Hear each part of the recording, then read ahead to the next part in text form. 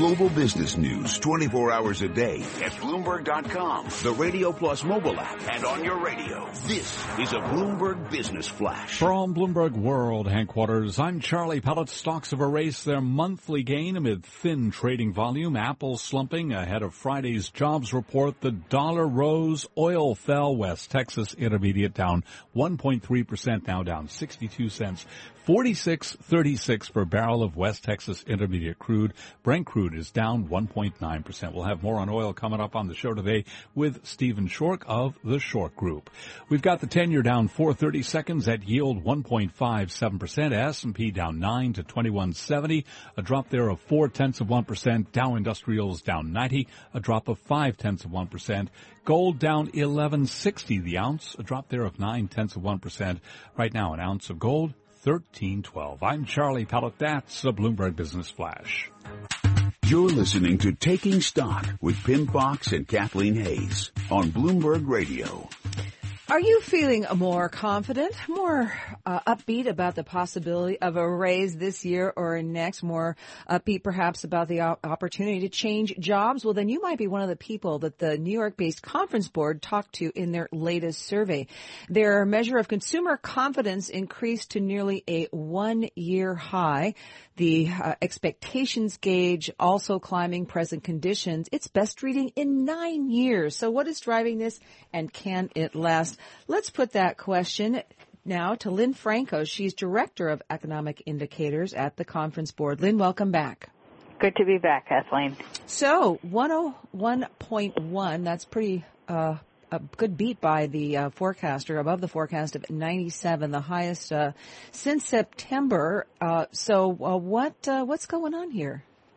Well, we've seen sort of a combination of factors. We had a nice increase in the present situation component, and that's now at back to pre-recession levels. So it's been sort of a long climb. Expectations also gained some ground. So I think overall consumers are feeling a lot more positive about business conditions, employment conditions, and the outlook ahead is a little bit improved as well. Now, let's go right to one of, to me, the most important parts of this latest report. The Conference Board survey, it has a lot to do with the labor market. It seems to pretty well reflect what people are seeing at work or, you know, their neighbor down the street, maybe even their own family.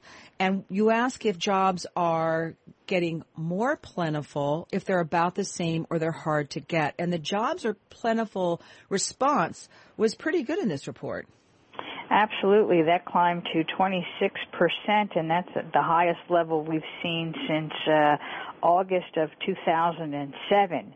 And also worth noting is that business conditions good also spiked up a bit, and that's at levels not seen since actually 2001. And business conditions tend to precede employment, as conditions have to improve before employers add more to the workforce. So I think overall it's pretty good for both, the economy as a whole and for the labor market. Yeah, I mean, 2007, that's right before the crisis started, about a year later. It was before the housing bubble had really burst. So to be at that level in terms of jobs are plentiful is something that seems very significant. However, those claiming jobs are hard to get also rose. It went from 22.1% of your respondents to 23.4%. So if you think about it, the ones seeing jobs are plentiful somewhat outnumbers those who are having a tough time. Still, though, nearly a fourth of the people you talk to think that it's not that easy to get a job right now. Right, and part of that could be that, we're seeing more people now willing to come back into the labor market, so we get a little bit of a spike there. But overall, I think that's been holding at a relatively good level, and the fact that we continue to see improvements in business conditions hopefully is a prelude to even further improvements in the employment picture.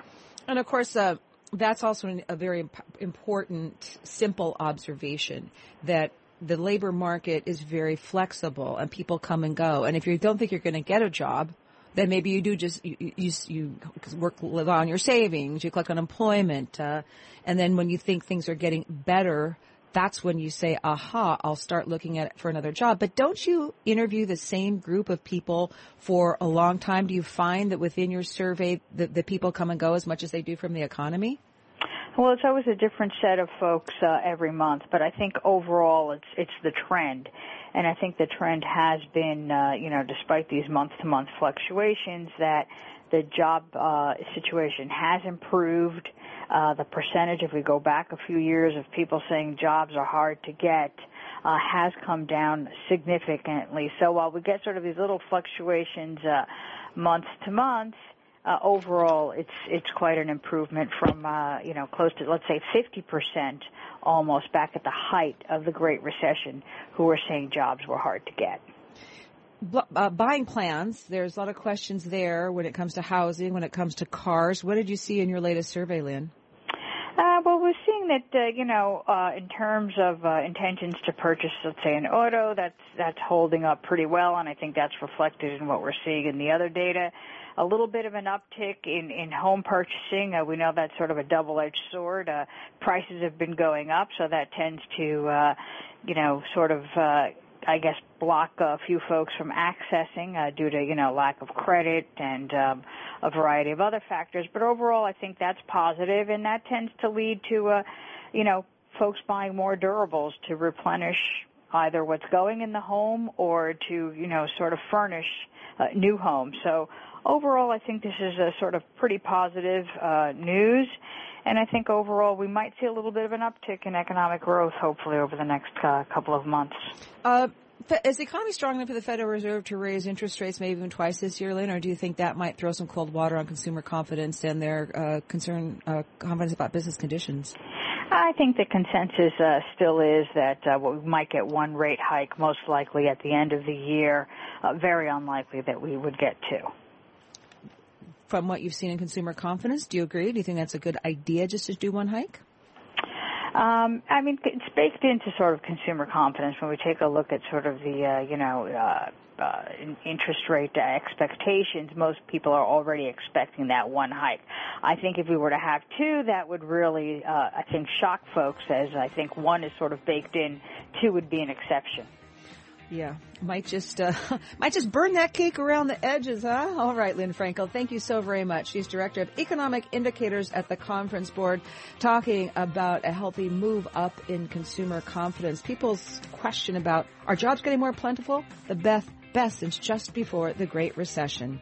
I'm Kathleen Hayes, and this is Bloomberg. Case-Shiller home prices closely watched in the economy at the Federal Reserve among home builders, and they're continuing to rise. Find out why it's not foreign money that's driving it. That's next on Taking Stock.